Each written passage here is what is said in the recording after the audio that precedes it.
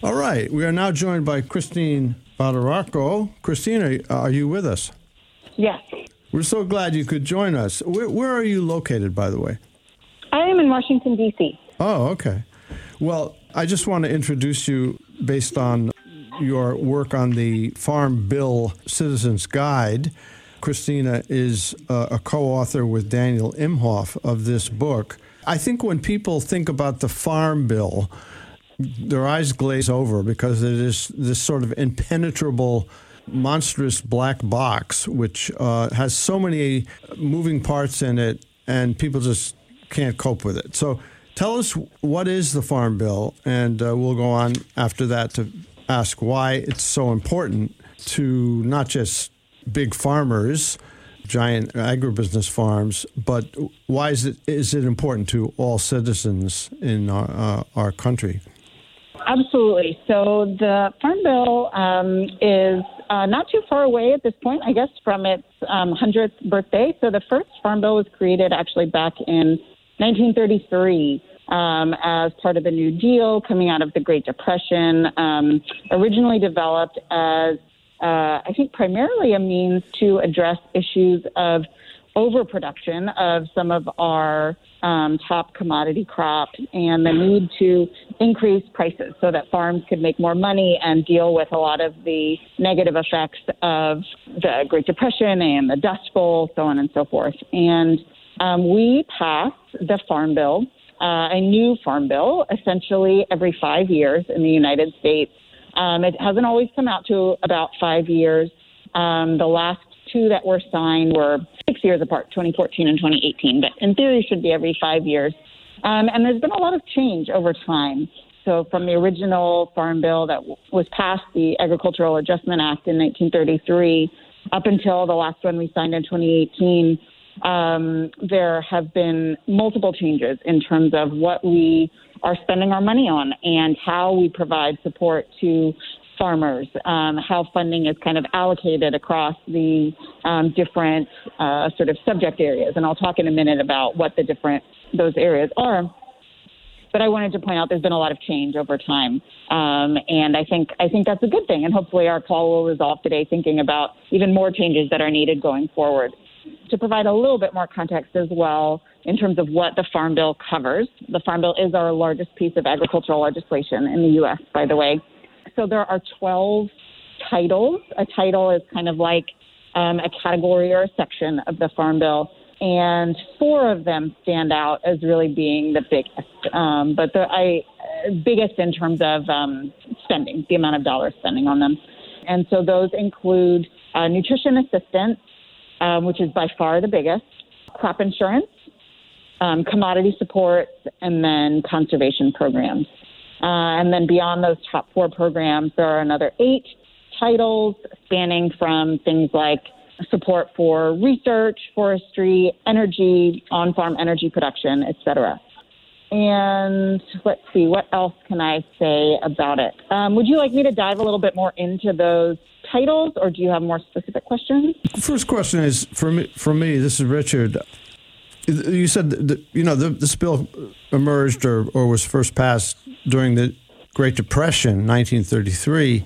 It might strike some people as odd that in this time of relative prosperity that we still need a farm bill. So why does the government have to be involved in, I guess, funding and monitoring the production of food in our country? That is a great question. And, somebody actually asked me something kind of similar recently.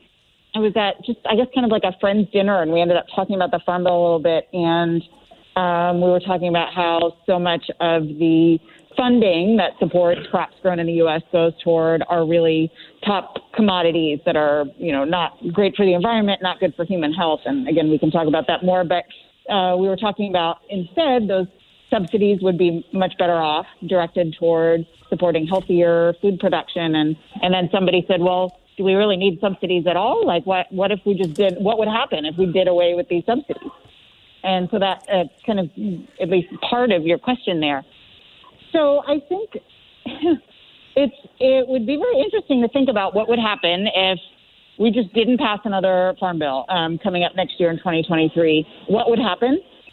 Especially coming out of the COVID pandemic and all the other negative effects we're seeing in the food system right now, whether it be the crisis in Ukraine, our problematic weather-related events throughout the U.S., unprecedented flooding and storms and other things like that. So I think a big reason for having a farm bill and the way we've been spending more and more of the money to support crops in recent years is through crop insurance programs that help to compensate farmers for losses and make sure that they're able to make enough money.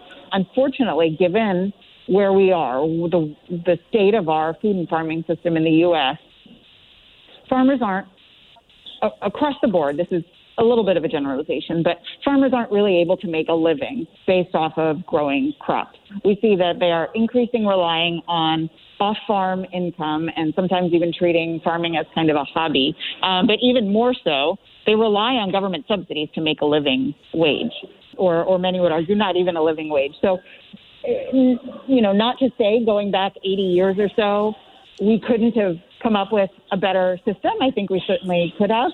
But given where we are today, I can't imagine our farming community in the United States being able to support food for our food system as it is now to meet demand in the United States and around the world without these programs. And, there are also, it's not just commodity supports in the Farm Bill and the crop insurance. We also have a lot of programs.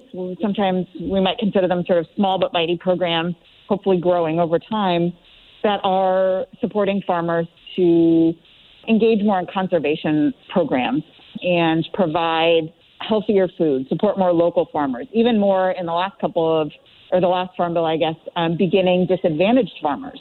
We have a huge problem right now in the U.S. We have a shortage of farmers. So we actually need to kind of provide support for equity in our agricultural system. In a sense, we need to get more people into farming to make sure we have enough people producing food to feed Americans going forward. So I think for a lot of different issues, both driven by what the Farm Bill has looked like in the past, but also issues related to disastrous weather events and kind of, trends in the economy and consumer demand, we need kind of support for trying to nudge production and consumption and environmental protection in the right direction through the Farm Bill.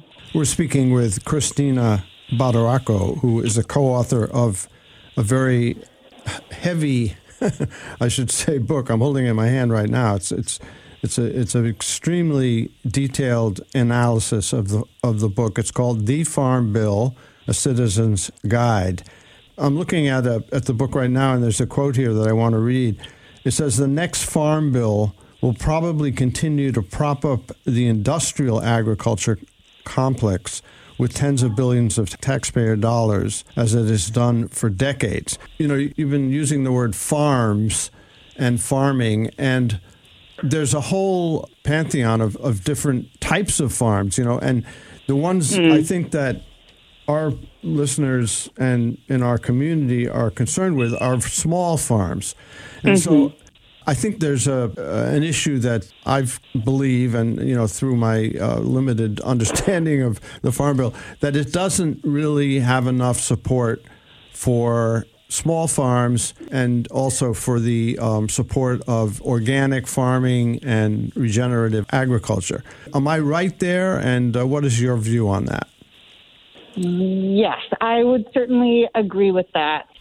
So the vast majority of funding in the Farm Bill, both for crop insurance and other commodity support, definitely goes toward massive monocultures. Think of things like corn and soybeans and wheat, which are not necessarily a lot of what these sort of smaller organic farms you're talking about are growing, and also not the majority of what should be filling our plates. I'm not sure if you saw in my bio, I'm also a registered dietitian. So I'm really passionate about nutrition and the kind of intersection between human health, environmental health through our food system. And so there's a really interesting graphic. I believe it's in our book, and I've seen some groups show it before, that kind of contrasts what the USDA My Plate figure looks like, if you've ever seen that before. It's kind of like quarter of your plate should be fruits, quarter should be vegetables, quarter should be some type of protein, and then grains, ideally whole grains.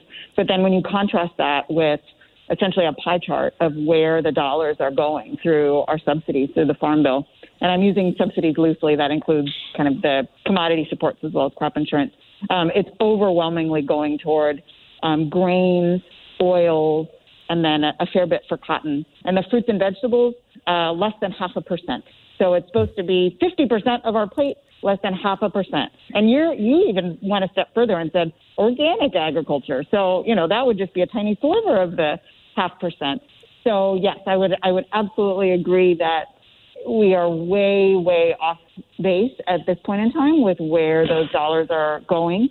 Now, I will say there are some areas of promise. I mentioned before there are some smaller programs in the Farm Bill that are providing financial support, technical support, training, et cetera, to help with kind of the training of new farmers and small family farms. And I think, the organic community is also really involved in trying to work on things like standards for organic and labeling and funding through the Farm Bill to help with cost sharing to become certified organic.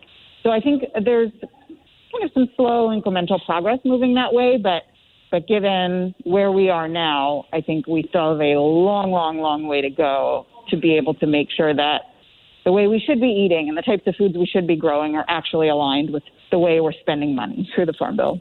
So why is it that the government throws so much money at industrial agriculture in the production of corn and soybeans and grains that it's really overproduction in my concept?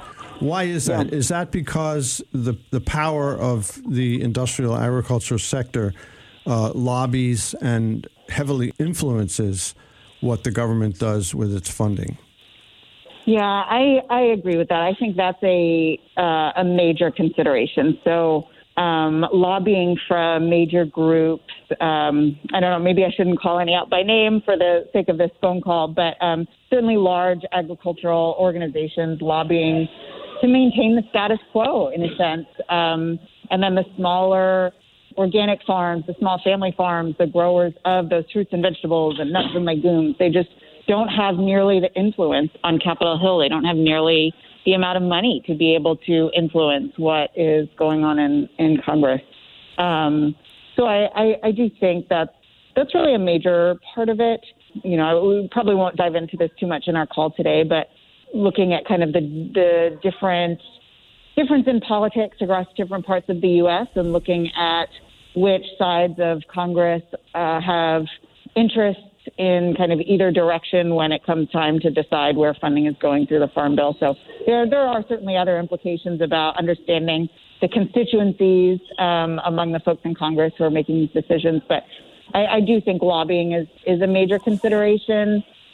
And then maybe one other aspect that's not quite so political, I brought up a few minutes ago, is driven largely by consumer demand. And I realize a lot of our demand is driven by what's available, but the way Americans are eating right now is largely reliant upon processed corn and soy and some of these other commodities. I mean, if you look at the list of ingredients in foods we're getting in the grocery store, often long lists on packages, things we can't even identify.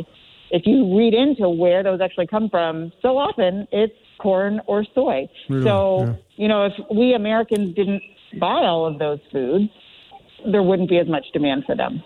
So that's another aspect to it. Steve, do you have anything here you'd like to pursue with Christina? Yes, absolutely, and great to be with you, Christina. You mentioned the consumer demand, and I think, as an organic grower and the organic groups, that we have in Connecticut, like Connecticut NOFA and organic consumer groups throughout the country, we note the growth of organics as being one of the sort of larger growth sectors in the food and ag world. And I think it's interesting that hasn't really translated in the dollars that we've seen from the Farm Bill. And so I'm curious if you see an opportunity for change. I think, at least locally, there's been some acknowledgement that is a big, important growth sector. I'm wondering if you're seeing that on the sort of the nationwide level, and if we can expect to see that reflected in the upcoming Farm Bill. And then also just, if you want to further on anything that you're excited about or any exciting opportunities that you think are possible in this next round for the Farm Bill, I'd love to hear from you. Yeah, absolutely. So to your first question, I was actually just doing some research a couple weeks ago, not directly related to the Farm Bill, but another article that I've been writing about kind of comparing organic versus conventional agriculture, targeted at kind of a lay audience, and reading some of those statistics about the huge amount of growth in the organic industry, which is great. I think that's wonderful. And a lot of that, as to your point, is not driven by government subsidies. It's consumer demand. So that's wonderful. But I also then agree with your point that we're not really seeing a much shift in the way Farm Bill is funding these different forms of agriculture thus far, at least as of, the 2018 Farm Bill. I think I'm not sure I can say conclusively, to answer your second question, kind of what are we seeing for 2023. I'm not sure I can say conclusively, or I could guarantee that we're going to see a shift toward more funding toward organic. I know there are some groups, even in the next month or so, national organic groups meeting to kind of strategize and work on, the information and all they're going to try to get into the hands of Congress as they're making decisions for next year. So I'm hopeful that there will be at least a small amount of progress. I'm not envisioning that the Farm Bill will be totally overhauled so that we see, 95% of our subsidies going toward organic. That's not going to happen next year. But I wouldn't be surprised to see a little bit of growth. I would love to say that part of that might also be driven by not just kind of that growth in consumer demand, but all of these kind of converging crises that we've seen in food systems in the last 2-3 years, kind of around the pandemic, and again, kind of these record floods and other crises that we have, and continued shortage of farmers, and just kind of all the issues we have around the U.S. right now. And I do know we have some folks, an increasing number of folks in Congress. Shelley Pingree has always been a wonderful advocate, but others as well, Cory Booker and others, who are interested in a healthier, more sustainable, more just food and farming system. And that extends beyond just support for organic, but I think organic is a part of that. Shelley Pingree herself is an organic farmer. And I'm not even from Maine, by the way, but she's just one I know a bit more about. So I do think there are a few folks in Congress who are going to push for that. So I'm hopeful for some progress there, I'd say. Thank you so much. I want to thank Christine Badaracco for joining us, Steve Munro from Massaro Farm. Corn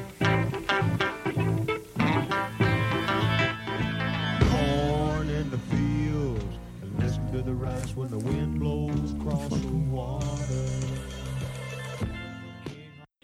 All right, we are going to try to bring Vincent Kay into this conversation. Vincent Kay, the honeybee man with the honeybee update. Vincent, are you with us?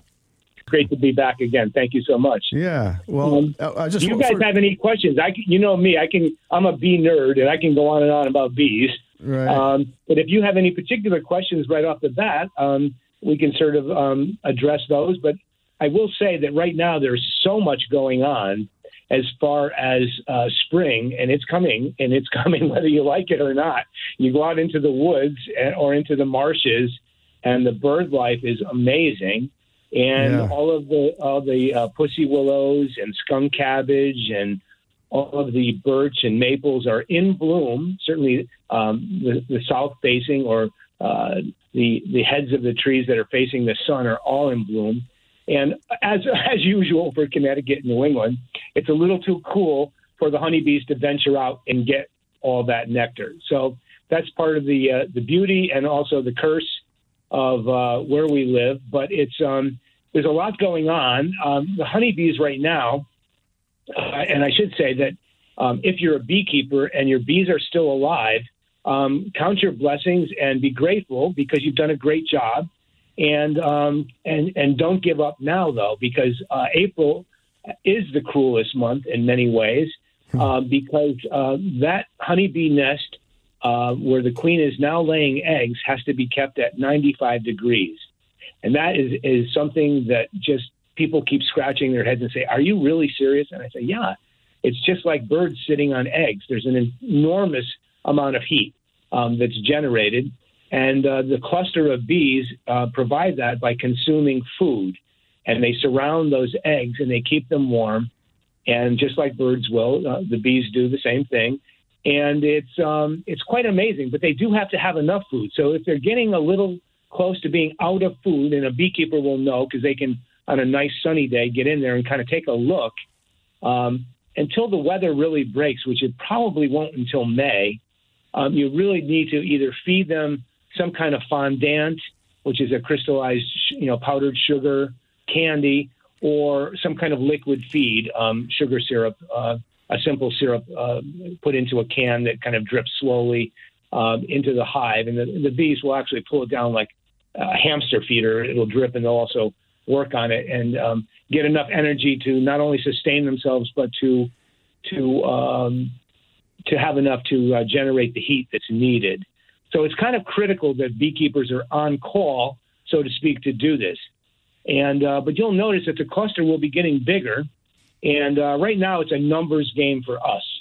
Swords in the Plowshares Honey has the responsibility we've taken on the responsibility, I should say, to provide pollination for a number of farms, commercial farms. And so we have to have enough bees going into some of these big orchards, mostly for pears and apples, to some extent peaches, but not really, but certainly pears and apples. And then it goes from there into berries and other crop blooms. But we've got to have enough bees per acre to provide that pollination. So we have lost some bees during the winter. That always happens. It seems to be a part of beekeeping, even if you're a good beekeeper these days. So you have to have a source to replenish those hives here in the Northeast. And we do. We have a broker, just like a sock broker. We have a bee broker. And that broker provides us with the necessary contacts and even purchases of packages of honeybees. And we always buy packages, usually from a climate somewhere else in the country where it's warmer, maybe a month or even 2 months ahead of us agriculturally. And it never really gets cold below freezing. So this year, I think some of the packages that we're purchasing are coming from California. And those will be shipped across the country. And we then take the packages, which usually consist of 3 or 4 pounds of bees, a big cluster of just solid bees in a cage. And then inside that cage is another cage with a queen bee. And she's ready to go. She's already been mated and proven that she can lay eggs. And you purchase this as a unit. And then as soon as you get it, you put it into a hive and hopefully with drawn comb already. That gives them a huge start on the season. And the queen will pop out of her cage because part of the cage is made of candy. And as soon as you uncork it, the other bees have access to eating away at that candy. And it takes maybe a day or so. And she's then free from her cage to roam around and start laying eggs and begin the whole process of laying eggs and increasing the population so that you can get a honey crop, but also provide pollination. So we tend to make up some of our losses this way. And also, we've also got queen bees that are artificially inseminated from the West Coast or some area where it's a lot warmer. And we've ordered those queens, and we make up what's called nucleus colonies. And we go in and graft some of the bees that have survived our winters, we graft some of those hives and provide new queen bees to increase our numbers and make up the losses from winter. In doing this, we come up with a number of hives that are strong and will provide a honey crop, but also pollination services to local agriculture. Hey, Vincent, I have a question about the actual end product of all this, the honey that you harvest. Yes. There's so many different kinds of honey, and one of the things that differs is the thickness. Like some honeys are almost like honey butter. It's almost like they're very thick. I think Swords into Plowshares honey tends to be much more liquid. And I'm wondering what is the reason for that? Like, what's the cause of that kind of thing? Great question. Some of the honey, we monitor all the honey that we spin out of the combs every summer, and then we put it into storage. But one of the devices that we use to monitor the moisture content of honey is a refractometer. And what that instrument does, it's like a microscope, but what we do is put a drop of honey in it, and the instrument measures the moisture content in that honey by refracting light through the water molecules. And then it reads out a digital readout, which tells us, it's 15% moisture, 18% moisture, et cetera. But the USDA standard, I believe, is 18.6 percentage moisture is allowable in honey. Ours usually comes in certainly on the liquid level, but usually between 15 and 17% moisture. So we're happy with that. What makes it sometimes thicker is the granulation process. All honey, and I think we've talked about this on the air previous to this, but all honey will eventually turn back into a solid. A lot of it does happen because of granulation. A honey will become like a thick buttery paste. Yeah, and that is basically clover honey or something similar, which has been left to granulate. And all honey will eventually granulate. Most honey in Europe is sold as granulated honey. And so the liquid part of selling honey is great, but when it granulates, it basically, you can't sell it. It's one of those things, and I don't know why, because I love granulated honey, but it just it won't sell. So what do you mean it won't sell? The stores, the people just want liquid honey here in the United States. So it's part of marketing. We tend to only harvest honey from about the end of May through. We don't start harvesting honey actually until July 4th weekend or so. And that way we're guaranteed a certain floral source, which is more stable and less prone to granulation. The early spring honeys do, in fact, granulate. And so we don't even put the honey boxes on our bees until they come back from pollinating the orchards. There's also, we also want to make sure that a lot of the exposure to pesticides and a lot of the chemicals in the commercial farms are not present in the honey. So we make sure that we only produce honey after the bees have come back from the dance, as we call it, the pollination of commercial crops. Fantastic. Great report, Vincent. We thank you so much. Oh, thank you. It's Vincent Kay of Swords into Plowshares Honey.